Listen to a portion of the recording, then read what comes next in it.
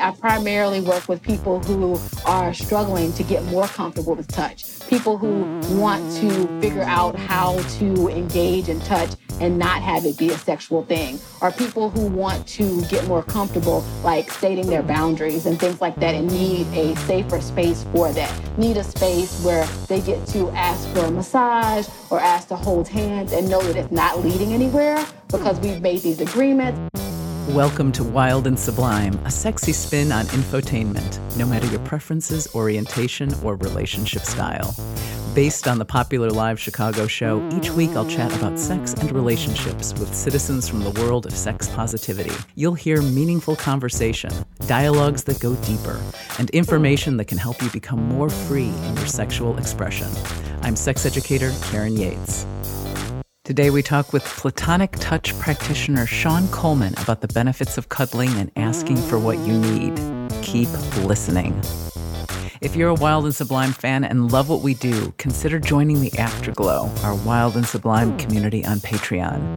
You get a bonus Q&A session with experts every month where you get to ask the questions, my unvarnished audio creator notes, shout-outs, and more, all starting for as little as $5 a month. If a monthly membership is not your thing, consider throwing a few bucks in the tip jar in appreciation for our work. I love those tips. More info is in the show notes. You heard in the intro I am talking today to a platonic touch practitioner, and you might have thought, huh? Well, touch does lead typically to sex, and understanding how we relate to touch or not is a pretty important skill. Some of you may know that when you cuddle with someone you care about, your body releases a hormone called oxytocin that calms you and lowers the stress hormone called cortisol. And that also helps with your immune response. Babies who are cuddled by their parents may cry less, sleep better, and have improved brain functioning. We're also going to be talking about cuddle parties, which have been in vogue now for over a decade. The cuddle party is not new. In the 1920s, there were cuddle parties, too, that in some circles were called snuggle pupping. Snuggle pupping. But these were more like low-key makeout parties and went hand in hand with women's newfound liberation, at least the liberation in 1920s American terms. The cuddle parties of today are platonic, and they are events designed with the intention of allowing people to experience non-sexual physical intimacy through cuddling.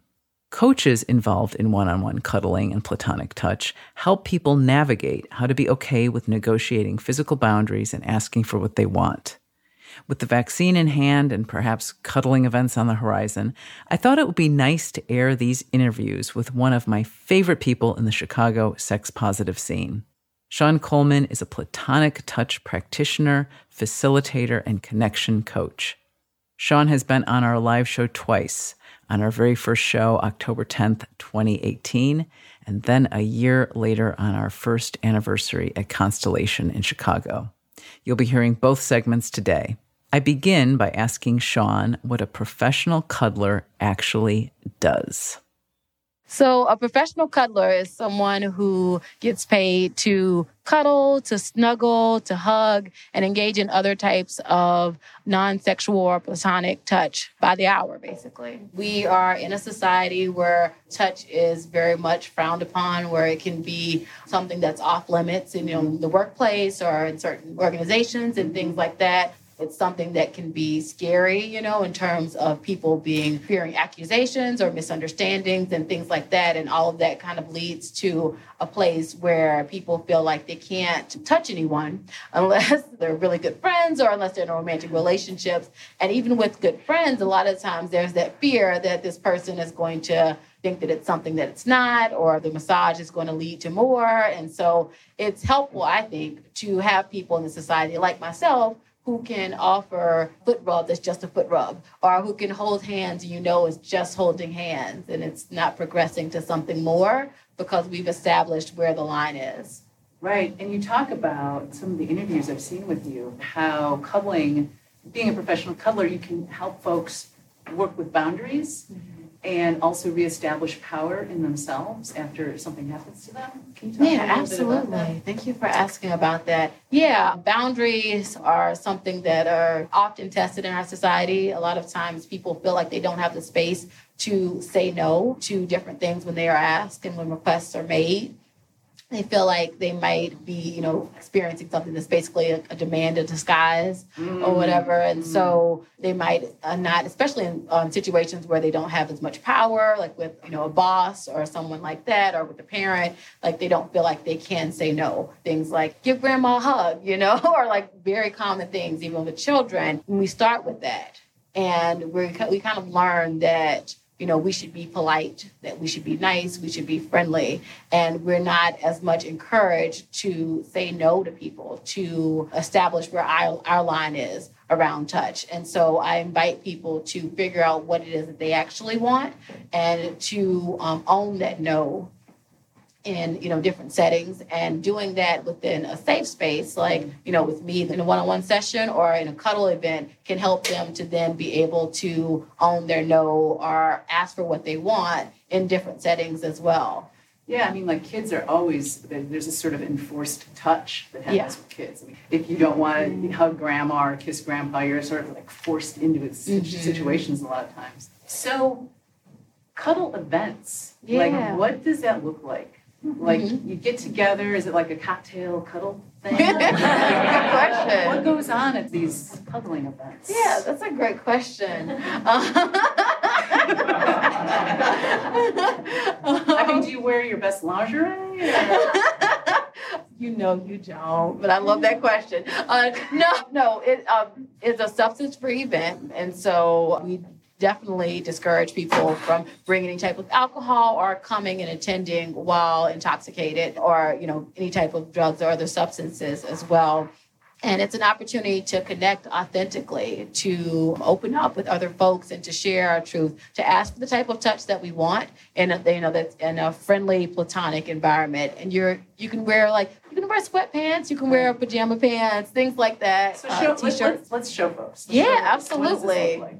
Yeah, because a lot of people feel like if they're going to go to a professional cuddling session, or if they're doing like a cuddle event or something like that, they feel like they have to come in, and the second they hit the door, they have to be ready to spoon somebody. But it's like you don't. Yeah, right? Because I'm thinking about creepy people. Exactly. That's the first thing I'm like, oh right. God, there's going to be really creepy people. Right. And so it's like, I don't know your life. I don't know how you feel about people, but there may be people who, you think are great or wonderful right off. And there may be people who you think are not so great right off. Regardless, you never have to touch anyone at any point for any reason. It's all about consent. Okay, so what does that look like? So okay, so let's say I don't know you. Yeah. Okay. Yeah, absolutely. And let's say you've got a creepy vibe, because you don't have a creepy vibe. Okay. All right. I have 100%. Okay. Okay. And so you want me to pretend to ask you for something? Yeah. Okay. So Karen, can I put my hand on your shoulder? Yeah. Okay. That didn't really sound like you were into it, which is totally cool. So I'm actually going to change my mind. And I'm actually going to nod. But thank you so much, though, for your response. But so I just noticed that you were sort of forced to interpret my okay. Yeah. So what if I say no? So if you say no, then I'll just simply say thank you for taking care of yourself, and I'll probably go find someone else to cuddle. Because basically, thanking someone for taking care of themselves means you're not going to get in some gross little situation. Right. You're like, oh, phew, I dodged that bullet. Right, because I definitely don't want that. That does not sound like fun. Like me cuddling you while you're just giving this face and feeling all well, thank you. And so everything gets just hammered out. I want to touch your hand. Can I put my arm around you? Right, and in every detail as much as people can. So it goes beyond just can I put my hand on your shoulder? If I want to actually give you a shoulder massage, I need to check in again and be like, hey, can I start massaging your shoulder and maybe move down to the middle of your back? Is that okay? Just trying to check in as much as possible. And one of the things that some of my facilitator friends will say is, if it feels like you're checking in way too much, you're doing it right. Okay. Yeah. I like that. I like that. I've been with folks that check in an awful lot, and it's very nice. It's a very nice thing. It really is. Yeah, it feels kind of liberating, honestly, to know not only are people going to ask, but that your no is going to be respected, and that you have the right also to change your mind. So, like, kind of see someone else doing the thing that person proposed, and you were kind of uncertain, and you get to feel into it, think about it later, and then you can ask them later if you want, or maybe you can ask someone else if that person's not available. We'll return to more of my chat with Shawn Coleman in a moment. Wild and Sublime is also sponsored in part by our Sublime supporter, Chicago-based Full Color Life Therapy. Therapy for all of you at fullcolorlifetherapy.com. If you would like to be a Sublime supporter, showcasing you and your business and supporting us at the same time, contact us at info@wildandsublime.com. We now return to my interview with Shawn Coleman. October 2019 in Chicago, the second time Shawn was on the show. We discuss embodied consent and Shawn's facilitation of group events for people of color and gender minorities. So, Shawn, I thought it would be really great to have you on the show because we're going to be talking about sex parties and sex clubs later and dungeons and things like that. And it would be nice to just talk a little bit about platonic touch. So, one of the things you're involved with is embodied consent. And I would love for you to chat about that for a second because I think most people think, and especially in this day and age, that consent is like a verbal thing. It's like a yes-no thing. But you work with consent in an embodied way. And what does that mean? Yeah, so we think of consent as being somewhat straightforward. Like, if you're a yes, you get to say yes. And, if you're a no, you get to say no and you ask for permission, et cetera, et cetera. But for a lot of us, we don't really know when we are a yes and when we are a no, because we've been taught to kind of ignore some of the signals in our bodies. We've been taught to kind of ignore some of the feelings that we have so that we can either be nice, or so that we can make other people happy and things like that. And so embodied consent is about really listening to your body, noticing when it's maybe you're uncomfortable with something and maybe you haven't got to that place of being able to say no, but you're kind of just you're sweating or you're shutting down and withdrawing versus being open and accepting of the idea, maybe excited about it, So you can, and correct me if I'm wrong, you can be aroused and not in a place of embodied consent. Oh, totally. And can you talk a little bit more about that? Yeah, yeah, absolutely. Our bodies are complicated. Our feelings and our emotions are complicated in general, and especially for people who have had experiences with trauma or have had experiences when their no has been ignored or their desires have not been honored. So what do you do with clients one-on-one exactly? And who are the type of folks that usually come to see you to work one-on-one? Yeah. So as you mentioned, I really do greatly enjoy working with queer folks, and I really enjoy working with people of color and with touch-averse folks. And a lot of people think of platonic touch practitioners or professional cuddlers, which is another name for the profession, as being people who give you those hugs when you really need those hugs, or who are snuggling all day with lonely folks. And that definitely is part of the job as well. But for me, I primarily work with people who are struggling to get more comfortable with touch, people who want to figure out how to engage in touch and not have it be a sexual thing, or people who want to get more comfortable, stating their boundaries and things like that, and need a safer space for that, need a space where they get to ask for a massage or ask to hold hands and know that it's not leading anywhere because we've made these agreements, because it is a professional session.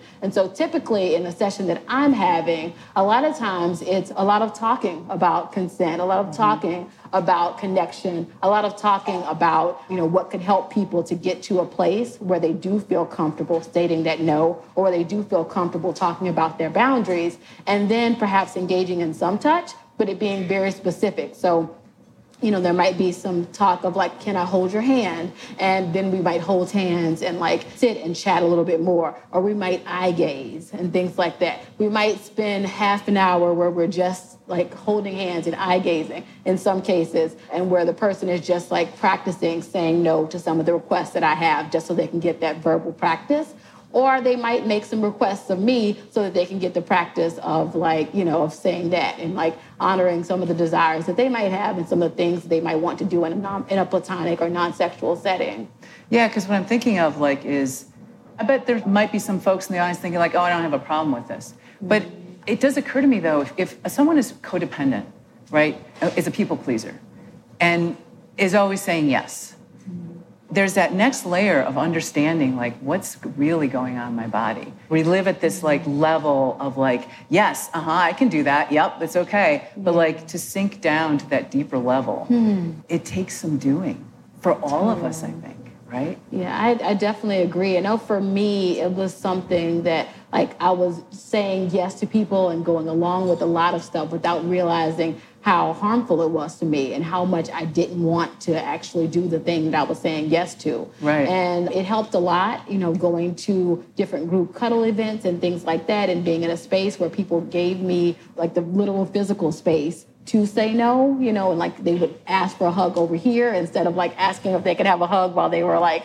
over me, So that helped a lot. Also for me, like meditation, like doing like body scan meditations and things like that, like noticing the sensations in my body, being more aware of things like my breathing, being more aware of my shoulders and their placement, like noticing when my shoulders were a little bit raised or when they were lowered, noticing when like I was sitting back a bit or when I was moving forward. Like all those types of things helped me to have a greater understanding of what was actually occurring in my body because the body knows. The body knows. Even sometimes when like we intellectually might not know or we might like be dealing with a lot of complicated emotions, our body still very much knows what's going on and sends us those signals. And I just invite people to really listen to them. So basically, working one-on-one is sort of like training wheels. Yeah. Because you're not always going to be with a partner that's going to be vibing with you on that level that you need to be vibed with on. Totally.